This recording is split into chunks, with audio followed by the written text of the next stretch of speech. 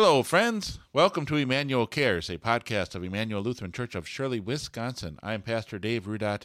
Today is a sermon podcast from John chapter 2, beginning at verse 1, where we're talking about Jesus revealing himself as true God during the season of Epiphany and how he does that and what that means for us. But today we see that Jesus reveals who he always is. Who he always is. Jesus reveals who he always is. John chapter 2, beginning at verse 1. Let's join the worshipers on January 16th, 2022.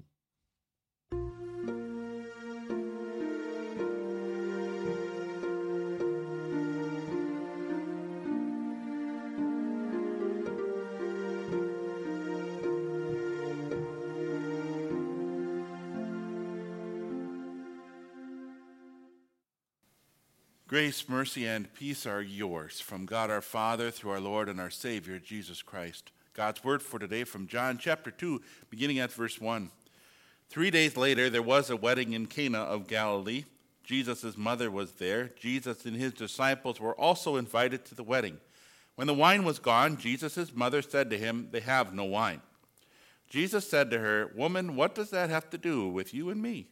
My time has not come yet." His mother said to the servants, "Do whatever he tells you." 6 stone water jars, which the Jews used for ceremonial washing, were standing there. Each was holding 20 or 30 gallons. Jesus told them, "Fill the jars with water," so they filled them to the brim. Then he said to them, "Now draw some out and take it to the master of the banquet." And they did. When the master of the banquet tasted the water that had now become wine, he did not know where it had come from, though the servants who had drawn the water knew. The master of the banquet called the bridegroom and said to him, "Everyone serves the good wine first, and when the guests have had plenty to drink, then the cheaper wine. You have saved the good wine until now." This, the beginning of his miraculous signs, Jesus performed in Cana in Galilee. He revealed his glory, and his disciples believed in him. This is the word of the Lord. We pray.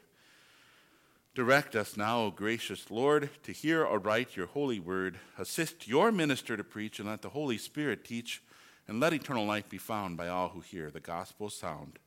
Amen.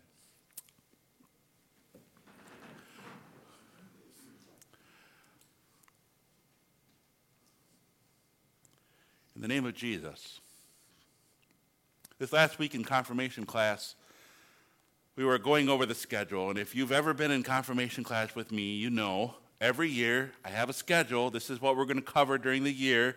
I give it to you at the beginning of the year, and every year it is a marathon trying to figure out if Pastor's going to stick to his schedule or not. How many weeks behind is he now?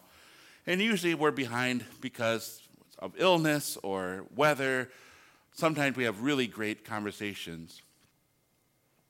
But last week, Wednesday, we were starting on the Apostles' Creed, which we were supposed to start in December, but we're starting it last week. But the neat thing about it is that it gave me a connection to our gospel text for today that was always there, but I didn't always see.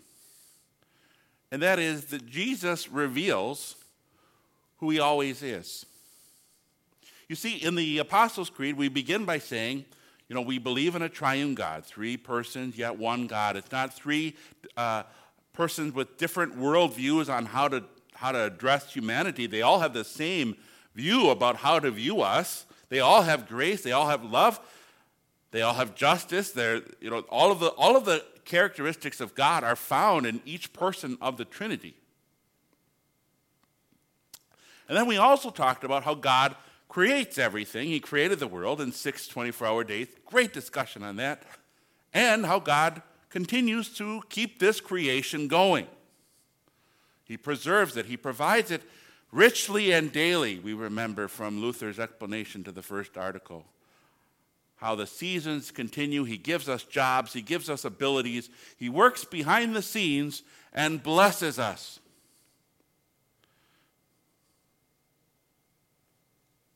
Wedding at Cana. Why does Jesus work behind the scenes?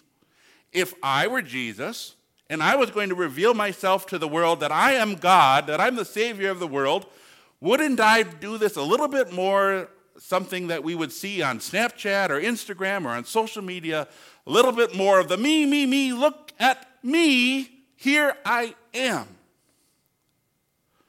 Instead, Jesus works behind the scenes. Nobody knows Jesus did this wonderful miracle. Only the disciples put their faith in him. Why? Why does Jesus do that? Because that's who God is. God is engaging with us in ways we don't even know. Engaging with us so that we are blessed, so that we look good. But it's all his hand behind the scenes to get us to where we are.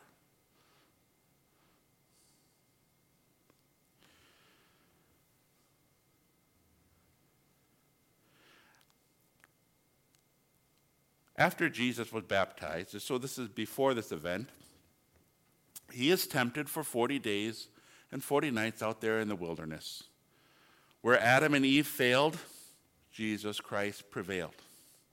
Then he calls 6 of his disciples. He's hanging out around his hometown, and there is a wedding. Now, that's important for us because when we think of weddings, we think of months of planning. We have to make sure we have enough food. We have to make sure we have the right people invited. They have to tell us that they're going to come. We have to make sure that they're seated at all the right spots. There's all kinds of preparation. So the idea of running out of something seems like a huge embarrassment because of all of the preparations we make. Whereas in the story that we're seeing in John in the previous chapters, we're seeing a wedding that's happening that Jesus and his disciples are invited to, but it is a lot more spontaneous than what we have in 2022. Which kind of lightens the idea of them running out of wine. So yes, that's embarrassing. We don't want to run out of wine, but it is not such a big deal as if it were happen today in 2022. Jesus' mother has some sort of relationship with this family. We don't know what it is. Maybe she's related. Maybe somehow she has some sort of connection. And we say that because she's able to talk to these servants, and the servants are going to listen to her.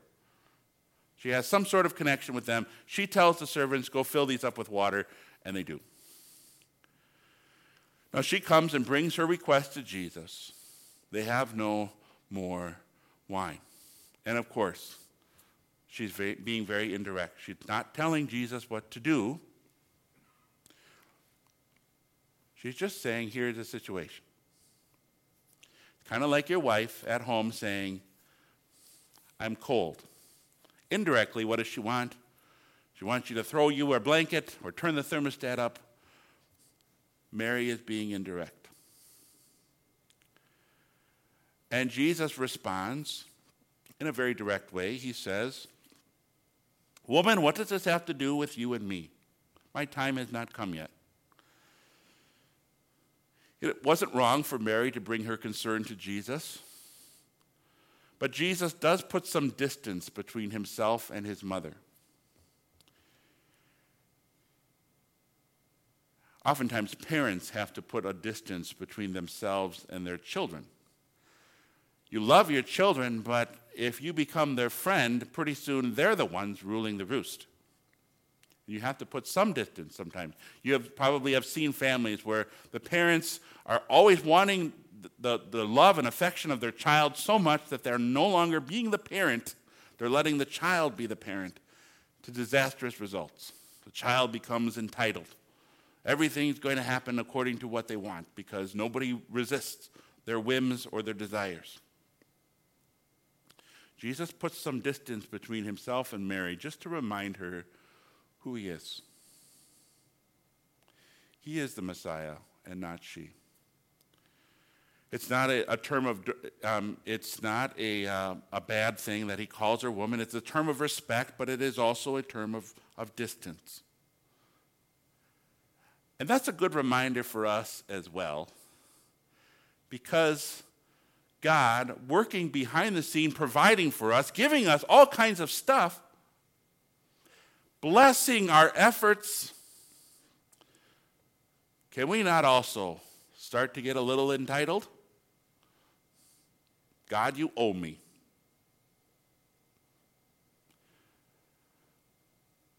And sometimes we express that entitlement in anger when things don't go well.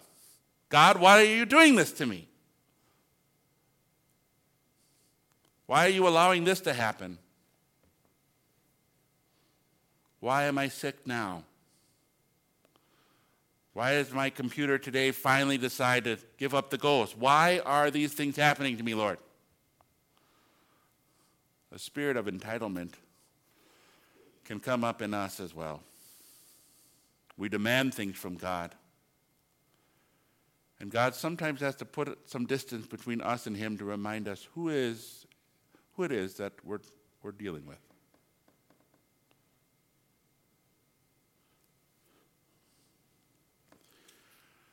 Yesterday we had our youth group had a Bible class. We had a great Bible class. We talked about what the Bible says about friendship, specifically how Christian friends want to encourage one another to get to the end goal of heaven.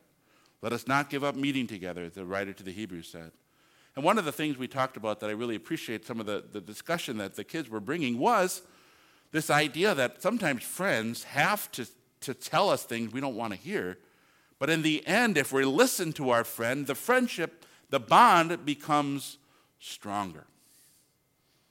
Oftentimes, we don't want to talk to somebody about their sin because we're afraid we're going to lose their friendship. But if we actually do, and they listen, that friendship then becomes stronger. God oftentimes has to confront us of our sin so that our bond with him becomes stronger. Mary had no idea what Jesus was going to do. She tells the servants, do whatever he tells you. So Jesus tells the servants, fill the jars with water. They fill them to the brim. Then he said to them, now draw some out and take it to the master of the banquet. When the master of the banquet tasted the water that had now become wine, he did not know where it came from, though the servants who had drawn the water knew. The master of the banquet called the bridegroom and said to him, everyone serves the good wine first, and then when the guests have had plenty to drink, then the cheaper wine. You save the good wine until now. Jesus reveals who he always is, a God who provides, but oftentimes behind the scenes. Why doesn't Jesus just say, ta-da, here you go? But he works behind the scene because that's who he is. In a miraculous way, 120, 180 gallons of water, now wine. But only a few people know about it.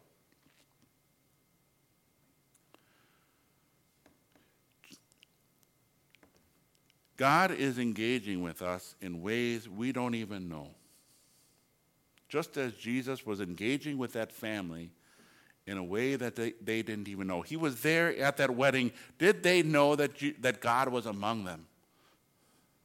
What an awesome God we have that wants to be with us, that wants to be in and among us, who promises that he is in and among us in his word and in his sacrament, who equips us with himself in his word and sacrament, who blesses us behind the scenes, blessing our efforts to take care of ourselves and our families, our fields and our animals that are under our care. God does all those things not because we deserve it, but because that's who he is. So at the wedding of Cana, you might be saying to yourself, why doesn't Jesus do this more often? Why doesn't he change my water and wheat bread into steak and Mountain Dew? Why doesn't he do that more often for me? Perhaps it's time for us to take a second look at just how much our God has provided for us. And as we look at all of those blessings, whether they're material blessings, whether they're things you can't put a dollar amount on, may we also see that Jesus reveals himself to us as a God who provides, a God who cares, a God who loves, a God who wants us to be close to him, a God who blesses us because of who he is. And may we, like those disciples, continue to put our faith in him. Amen. Please stand. The peace of God, which is beyond all human understanding, keep our hearts and our minds in Christ Jesus. Amen.